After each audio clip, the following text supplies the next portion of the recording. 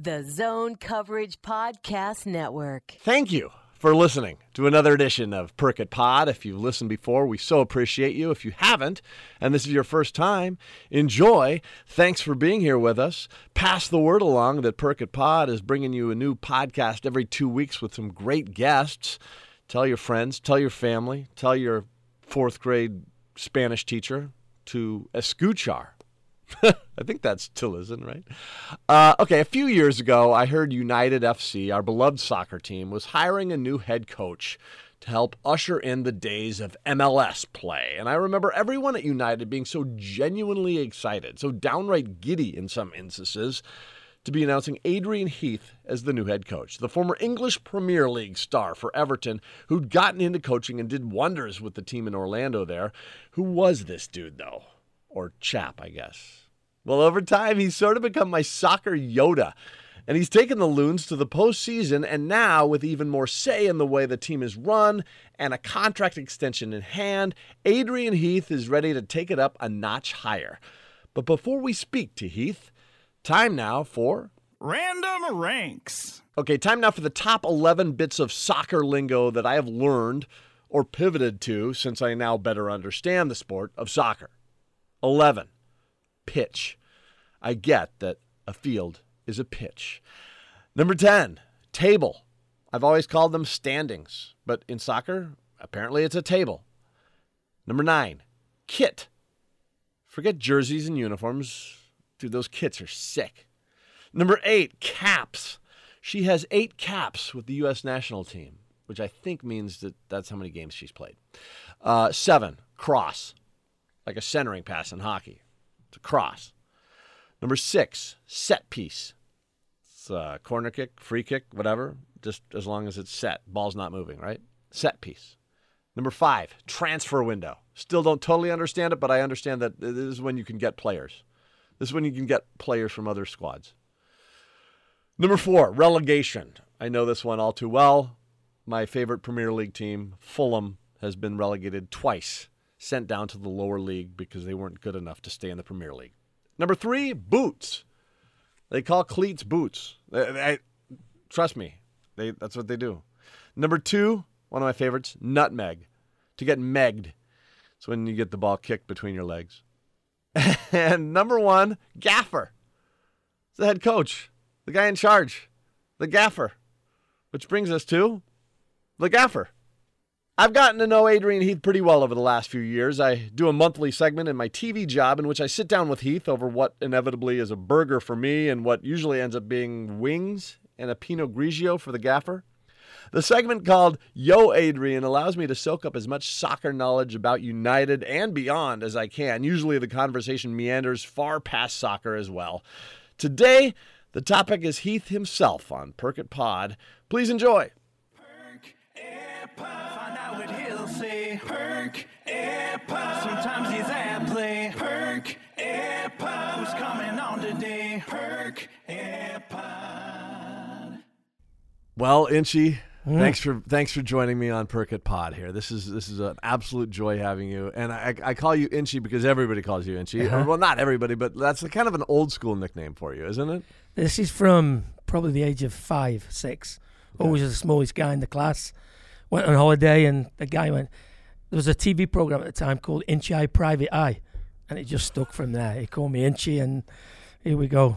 Seems 50-odd years later, I'm still being called it. It was a cartoon, and so the Private Eye, he was an investigator. He'd go on like a little cartoon. But he was literally an inch high, and he'd get. Yeah, he was always the tiny one of the group, and that was his name, Inchy Eye Private Eye. God, he was like Ant-Man or something. Yeah. Okay, all right. Well, okay, so now here you are. Fully grown. Yeah, fully grown. What are you, 6'6"? 5'6". Okay, yeah, that's what I meant. Yeah. No, actually, I'm a little bit bigger than that. 5'6.5". But for a soccer player, and that's what you were growing up, right? Yeah. I mean, for the most part, you were. I mean, that was no problem. No. There's a lot of my idols who I loved as a child growing up. The George Bests of this world and George Eastham's, Alan Hudson. They weren't much bigger, so Colin Harvey, Alan Ball, 2 great players in Everton's history. So, no, he was never. And that was always the chip on my shoulder as well. Okay. I remember the story where the Stoke City centre forward at the time, and that was the team that I went every game from the age of 4. I went home and away nearly every week until That was your team growing up. Yeah. Your team you were just like you Yeah. loved. Yeah. And I heard the centre forward one day, this guy I idolised, who was 6'3" centre forward, saying, "Everybody knows he's talented, but he's going to be too small." And talk about motivation. And then I remember he presented me with the Young Player of the Year award, and the first thing I said to him was, "Not bad for somebody who's got too small and never going to make it." And he looked at me with that glazed expression as if, say, "What's this kid on about?" But I used it as my Well, motivation. it stuck with you. He didn't even remember it. No. That's awesome how that happens sometimes. So you grew up in Newcastle? Or? Newcastle-under-Lyme, which is a mining town in Staffordshire, which is just south of Manchester. So sort of an industrial. Yeah, very blue collar, Yeah. coal, steel, military. They Well, were the three sort of main industries that people from my school went into. What were your parents doing there? Mum worked in a factory. My dad was in the RAF as a young guy, and then when he came I'm out, sorry, the what? RAF, which would be the Royal Air Force. Yeah, got it. Okay. So he was in the parachute regiment. Yeah. So he had his wings. He jumped out of airplanes yeah. and stuff. And then They were legends. Some of the in the yeah. wars, they did some unbelievable damage. It was, but it was something that I had a PE teacher called John Crotty, who was an international athlete, and he changed my life. He came into our school, and he sat me down, and he said to me, "You are so talented. You can do anything you want to do. You do not have to go down the mine. You do not have to go to the military. You can be anything you want. You're that good." And nobody ever said that to people from where we were. You're that good as a soccer player. Most sports, I played for the. Just you're that good of an athlete. I played you're that good of a for kid. the county at most sports. Uh-huh. Believe it or not, basketball, badminton, cross country, track. Yeah. I was a pretty good athlete, but football was always the thing. That was never. When you used to do your thing at school with the teacher, and they go, "What are you going to do when you leave the school?" I used to go, "I'm going to be a professional footballer," and he go, "Yeah, so was everybody else in the school." And I go, "Okay, we'll see." Nowadays, it's just every you talk to kids, everybody's like, "I'm going to be a YouTuber." Okay, that's Yeah. No, but so do you cringe whenever I say the word soccer, or is soccer okay?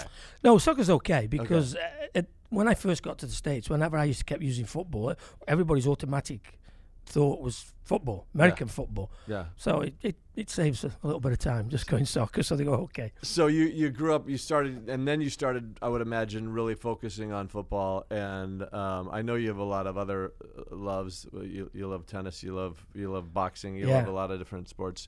You love American football for that matter. But it was kind of that you started to get picked for select teams, I would imagine. And when I got to the age of 12 or 13, it was pretty apparent. Although I was still small, even in them years for my development, the talent was always there, and I had an opportunity to maybe sign for 6 or 7 teams, which were all in the big league, the NFL, if you like. Yeah.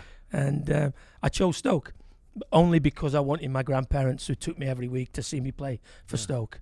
So that was still one of the highlights of my life, was actually running out at the stadium I used to go to every week, knowing that my mum, dad, and my grandparents were in the stand watching me play. So that was the real motivation. That must have been just awesome. Like the first time you wore that kit and Yeah. ran out onto the field, and oh my God. And the strange was my dad said, "Listen, I am not going to force you. This is your decision, but it would make your grandparents extremely proud if they saw you in that red and white shirt." So there wasn't much persuading to do. To be honest, yeah. Emotional blackmail, Sure. And then I would imagine at some point the Everton thing. How did that come about? Like, when did you become? Well, I got in the team really young. I made my debut just after my 17th birthday. Oh wow. So I was, I'd only been at the club a year, and I got myself into the team. And then within maybe 6 months of starting for Stoke, all the newspapers were full that Manchester United, Liverpool, all the bigger clubs were starting to watch my progression. So you were like without making you feel too awkward. You were like a superstar in the making. You were like a sort of a phenom, right? I was playing for England under 21s at the time when I was 3 or 4 years younger than that age group. Yeah. So I had a really, really sort of meteoric rise, if you like. Got it. From nowhere, got in the team, started to do well, and then before you know where you are, you're getting linked with like the biggest clubs in the world. But what they didn't know is that the guy I used to look after his boots, because in England, when you sign at 16, you're virtually professional, but you're called an apprentice. I was going to say, yeah. So we had to do all the jobs in there. So we'd do the dressing rooms every day. We'd clean the first team players' boots. We'd wash the kit. We'd do all them jobs before we were allowed to leave every day. So after training, they were our jobs. And one of the guys' boots I looked after was this guy called Howard Kendall, who went on to be the greatest manager in Everton's history. And me and him stuck up a real friendship. Oh, awesome. He then becomes the Everton manager. So there was only one place I was ever going to go, and people were saying, I think he's going to sign for the Villa, I think he's going to, but no, there was only, I'd set my mind on I was going to go to Everton Football. It was going to be to Everton, and that's where you landed, and that's where you ended up, and that's where you had several years and flourished, and I would imagine, from what I think I read, you signed a pretty fat contract too at the time. And yeah, I remember I was earning, I think I was earning £70 a week, and they gave me £25,000 cash, and put me on £500 a week. I thought I was a millionaire. Yeah.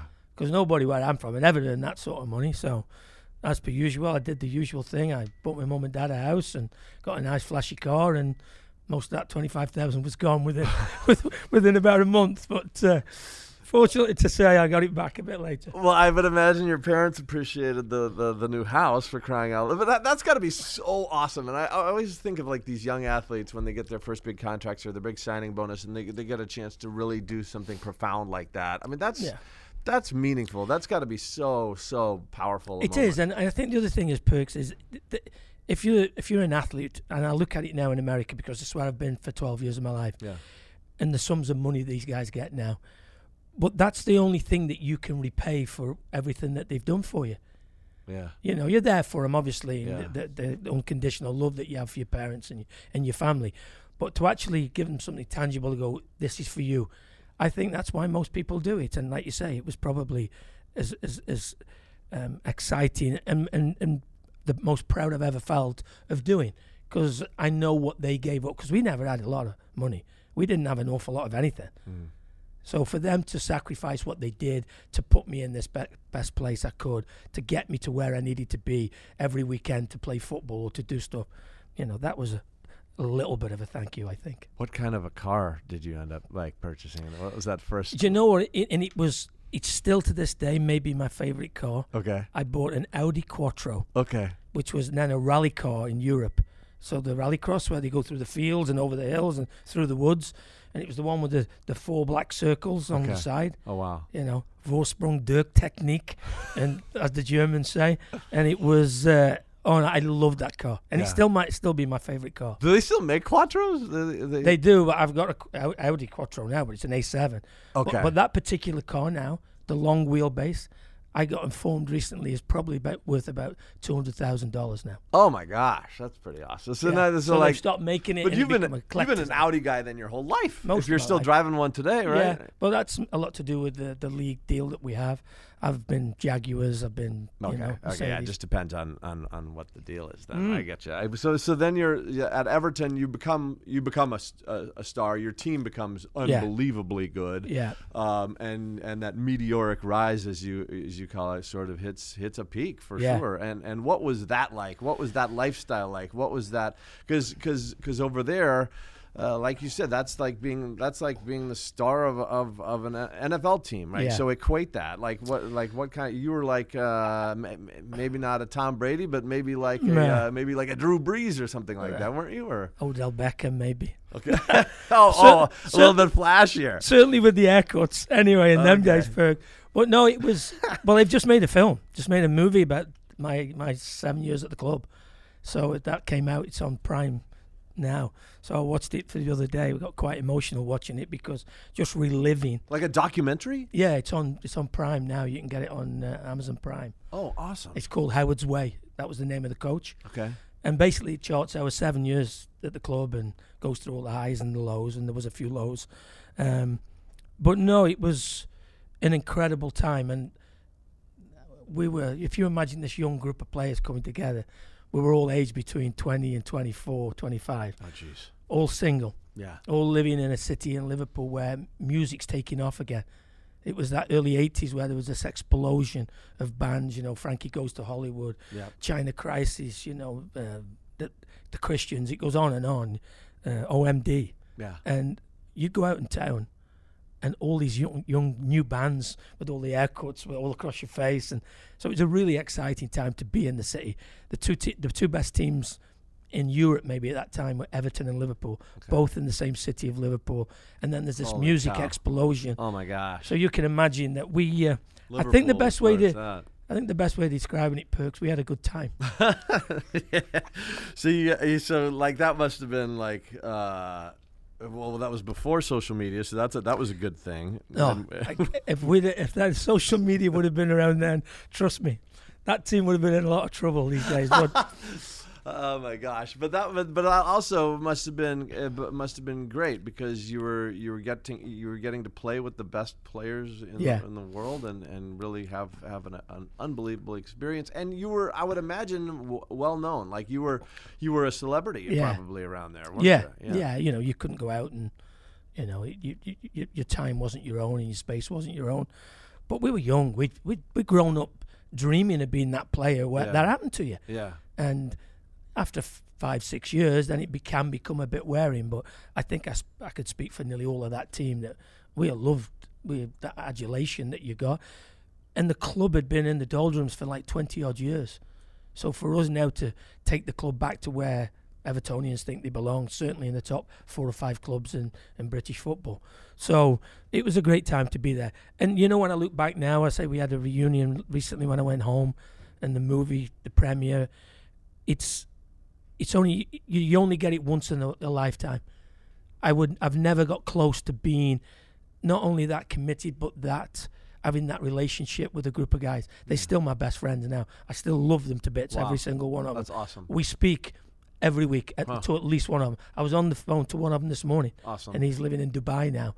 So it's something that unless you've been through it, it's very difficult to describe that bond that you have. And I felt very fortunate and privileged to have been around him. And then, when did you get into the whole managing sort of coaching aspect of things? I know, and eventually, you started it over there, am I right? And then, like, what is it, Burnley, or where it was? Yeah, originally, and I knew I was always going to go into coaching. You did? Yeah. Why? Because I love the sport so much, and I've always been the guy who asked that question you just asked. Why? I always wanted to know why the coach was doing this. Okay. Can you explain to me why we're doing this? And right.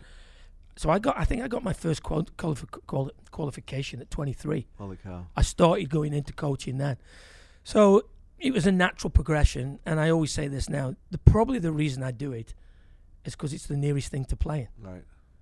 And trust me, that nothing will ever replace that moment of 10 minutes before you run out onto a football field, that feeling that you get in a locker room when everybody's so hyped. Yeah.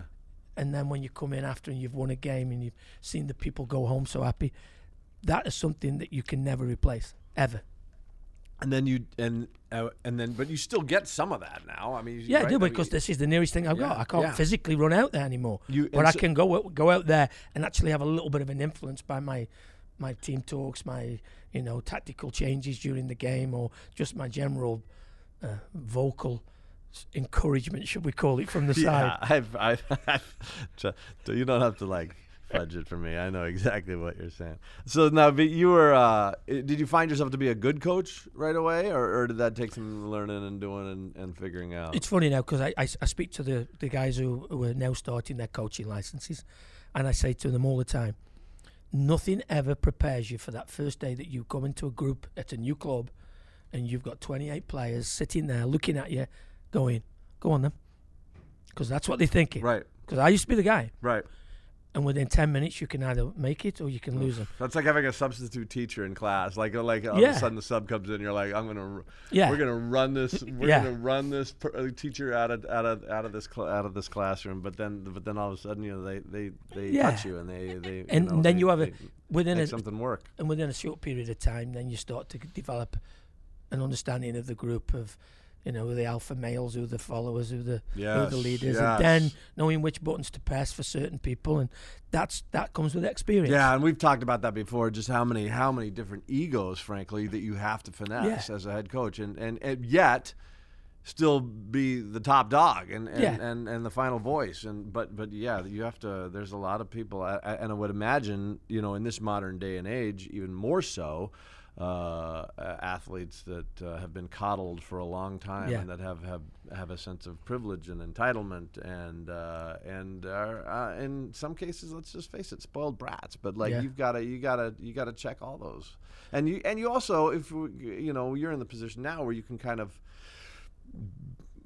be a huge influence on the formation of the team and who fits and chemistry and personalities and all that too, and that's awesome. The slight off-season changes we made with the structure within the club give me a little bit more power, if you like, and a little bit more responsibility to dictate the way that we're moving the club forward, certainly on the playing side, which has been nice. But ultimately, it will come down to wins and losses and my day-to-day management of the group. That's what it comes down to all the time. You've probably heard a million people with the interviews you've had over the years where they go, I really like the guy, but they can't win a game. Mm-hmm. And that's the hard part, is trying to be the guy who I'm close enough to the players that I get a response from him and they respect me, and then far enough away from him that this guy's in charge and he's not going to take any BS or whatever you want to call it. Yeah.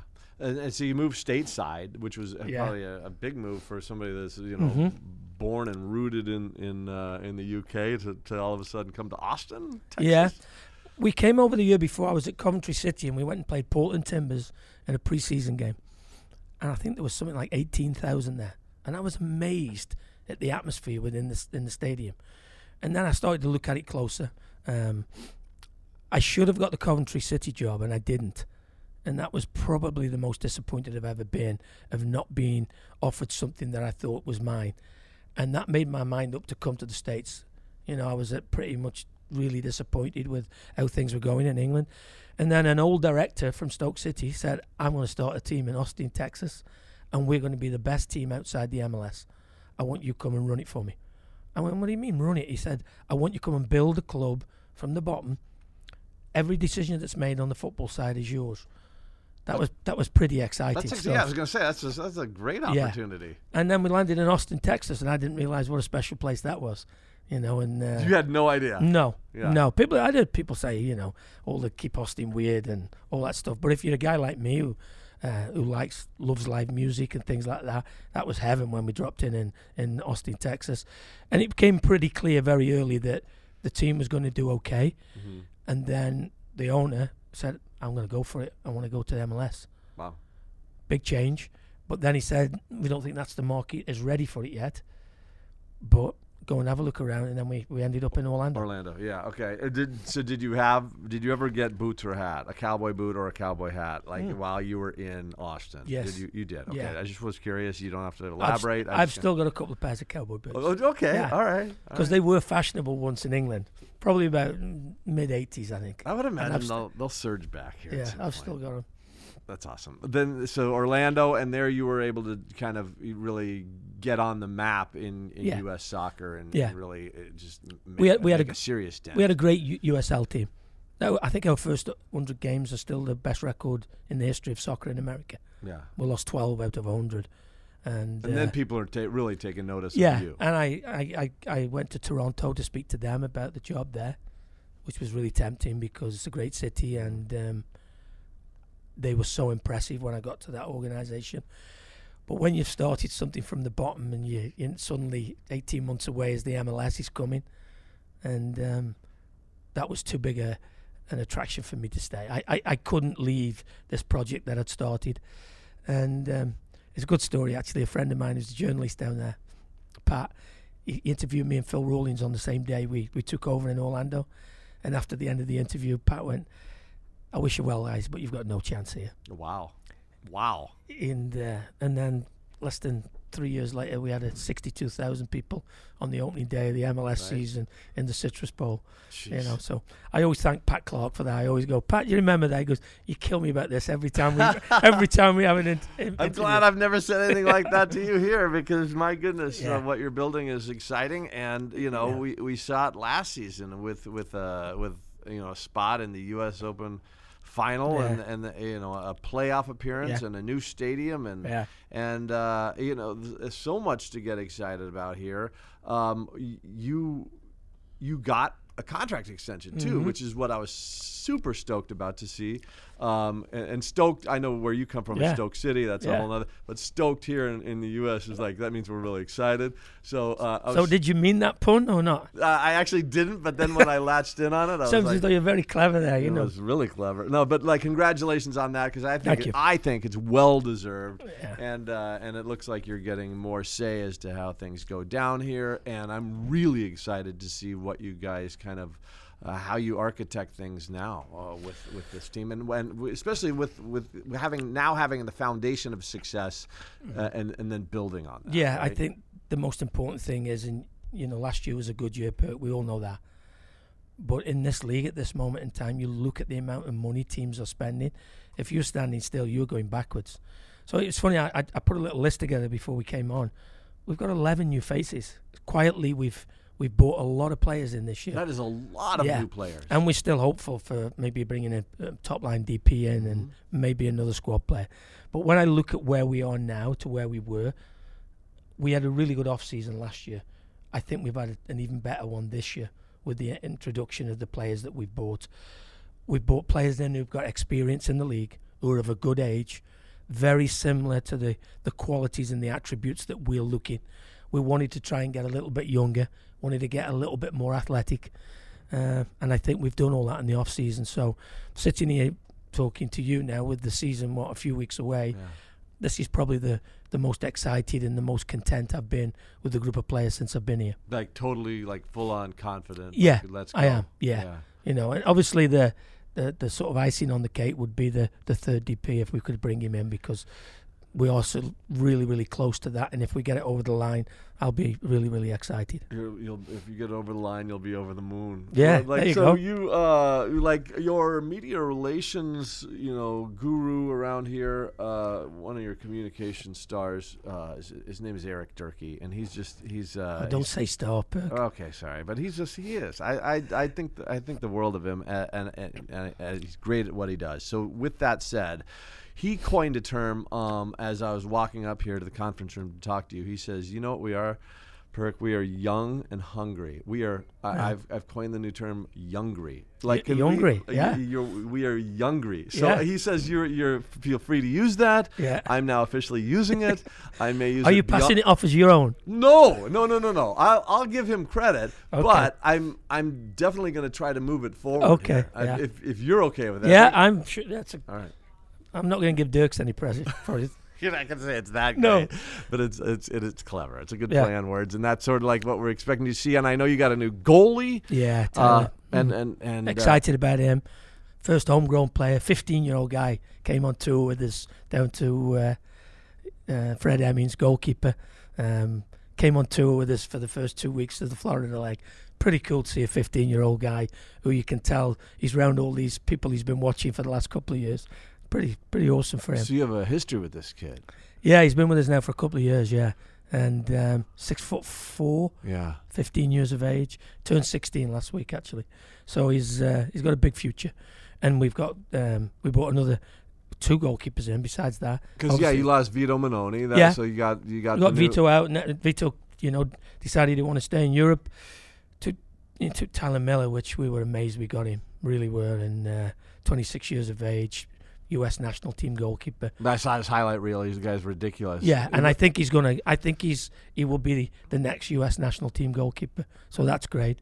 We've got Dane Sinclair, who now will go on loan. I saw that. Well, he needs to play. Yeah. Last thing, he needs to be sitting on the bench for another year. Right. So he needs to go and play. So we've sent him to San Antonio.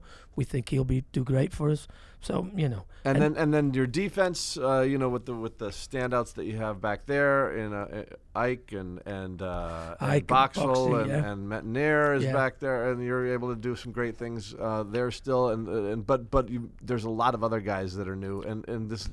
The one that jumped out to me was the Amarillo kid. Yeah. What can you tell us about him? What are you? 24. Yeah. Again, youngry. Yeah. Yeah. Very, very, very good in the box. Exceptional movement in the box, which is something you can try and teach people, but some people have it natural. In England, we call it the fox in the box. Okay. Just the guy who knows where it's going to be, wants to do well, wants to be here, got plenty of running in him, energy, which is something that I felt we lacked at times. And that's, to coin Dirkie's phrase, Youngry, it's one of the things that we've tried to do. People who actually are going to buy into the fact that we might not have the greatest team in the world, we might not win every game, but we are certainly going to compete in every time we cross the white line. You've always said that, and I've always seen it. And there was a couple of exceptions where it didn't really show itself. But in the playoffs last year, such high expectations, such high hopes, and an electric atmosphere. A disappointment for sure. I hate bringing it up. No, but it's still the most disappointing thing since I've been here, because we were better than the Galaxy. Now, that sounds crazy to say to people. The Galaxy have been the standard bearers of this league for probably 10 years. But when you consider the squad that they've assembled and what they've paid for it, and for us to be really disappointed that we haven't taken a team like the Galaxy out of the playoffs, I think that showed how far we would come. Right. But I'm a realist. I know when we've been good, and I know when we've been bad. We were good that evening, and we were the better team. Hence the changes that we've made. We feel as though we left too many points on the board and left too many opportunities out on the field. I believe if Lewis Amarilla would have played for us that night, we would have still been in the tournament after the Galaxy game. Yeah, and now you build on that. So now you wipe the slate clean. It's a new year. You've got a lot of new guys. You say 11 new guys. That's insane. Maybe more. We were all like reveling here recently that the Timberwolves gutted their roster and added 7 new players, but my goodness, you guys are making some serious personnel changes too. But you also have like a lot more of I think an excitement. I mean, you talk about a Timberwolves team. I don't want to bash the Timberwolves here right now, but they've had a lot of struggles, and we don't have to get into their playoff droughts. And I know they had a little bit of a playoff appearance a couple years ago, but for the most part they've been really struggling. And with your franchise, we see a team that is in this brand new stadium, and it's this atmosphere. It's such a fun, festive kind of experience for a fan. And I think that from the top on down, from the good doctor McGuire, who owns this team, and everybody that works under, it just seems like it's just first rate. And you have to be really happy to have being re-signed to kind of continue this chart. Yeah, I said when I arrived, if you remember, that let's see where we are at the end of the third year, because people don't realise being an expansion team how difficult it is. It's only the people who've been through it know it. It's funny, we played down in Florida last week, and I saw Jason Kreis, who came in the same year as we did. He was in New York, and we were in Orlando. And he went, you've taken your time, and you've gradually built it. And his exact words were to me, he says, because nobody knows what it's like when you're the coach of an expansion team. I did. I knew what I was coming into. And we were probably a little bit further behind than we were in Orlando. So I knew this was going to take time. What we've got to do, Perk, and we've just got to keep trying to improve all the time. Never be satisfied for where we are. We know we can't. The one thing that we can't control is results. But everything else we can. The old saying, control the controllables. What can we actually control to make this club better every single week? If you control the controllables, the wins will come. Right? Yes, that's what you hope so. Yeah. Trust the process that you're putting into place. Trust the plan. Bring that enthusiasm every day. I have a saying with all the staff, nothing great was ever achieved without enthusiasm. And I make sure that we try and bring that every single day. Because if we don't do it, how do we expect the players to do it over a 10-month season? So every single day I remind them on nothing great was achieved without enthusiasm. And by the way, you're a grandpa now too, right? Yeah, twice. That's kind of awesome. It is, yeah. I loved my time with him in the summer. Well, it was the winter. I always use that because it's the end of the season. But right, I'm with you. Yeah, so both, one's 2, one's and just everything's going good on that front? Yeah, they're great. Okay, they're coming on, and one of them's already showing a real appetite for football. Soccer. Oh, okay. Yeah, like crazy. Wakes up, goes and gets his football, plays with the football all bed. You imagine what it's like, toys everywhere. Only thing he plays with is football. Goes to bed holding his ball. So okay, Inchy 2. Maybe. Inchy 2.0. Yeah. Well, my son-in-law's a footballer from my daughter's side, and my daughter-in-law from my son's side, who's a footballer. She's also a footballer. Okay. So he's pretty much in the family. Yeah, it is. It sounds like it is. And continued success. I really appreciate the time. But here's a question I have. Was England not metric? Weren't you like, aren't they centimeters over there? We used to be, no, we used to be. What are you now over there? Oh, it's that long away. I don't know. Actually, now we've got rid of this nonsense with Brexit. I think we're going back to feet and inches and stones and ounces. So it'd be like going back to old money for me. I'll understand where we are. I could listen to you talk all day long. So quick one before we go. Quick one before we go. Okay. Timberwolves, this big change around, good or bad? Good. Yeah? Yeah. I think sometimes you have to take 3 steps back to take 4 steps forward. Okay. You know, I think that, and that's as hard. That's a tough pill. And we see it a lot in this sports world. And you can see it just in this sports market alone. I was crushed when the Twins got rid of Brian Dozier and some of those folks. But you know what? Look what they did last year. They were Are they going to fantastic. be better this year? No, they're going to be great. Yeah, they're going to be great. And just like personnel moves. We saw it with the Wild getting rid of Jason Zucker, another fan favorite. It's hard because you get attached to certain players and athletes and kind of personas, and then all of a sudden, there's this sort of reshaping of the identity of the team, and there's a new direction. But we just want to win. Yeah. Folks in Minnesota just want to win. This is not an abundant winning landscape in the sports scene. But we get close. The Vikings make the playoffs. The Twins get to make the playoffs. The Wild make the playoffs, but nobody lasts. It's like last year with you guys. Doggone it, you got there one game, and then all of a sudden it was this big letdown. You guys got to flip the script, and I believe in you, Adrian. I believe in you. So there you go. So lastly, yeah, Vikings, good season, bad season. This past season was great. I thought it was great. Yeah. I think that. Yeah, I think there's a lot to be excited about with the Vikings. I think that window is still open. So I think that the major teams. Well, I say the major teams. Know much about the Wild, but I think the Vikings are on the right path. I think the Timberwolves made a good trade, and hopefully we're gonna. The Twins have made some great moves. Yeah.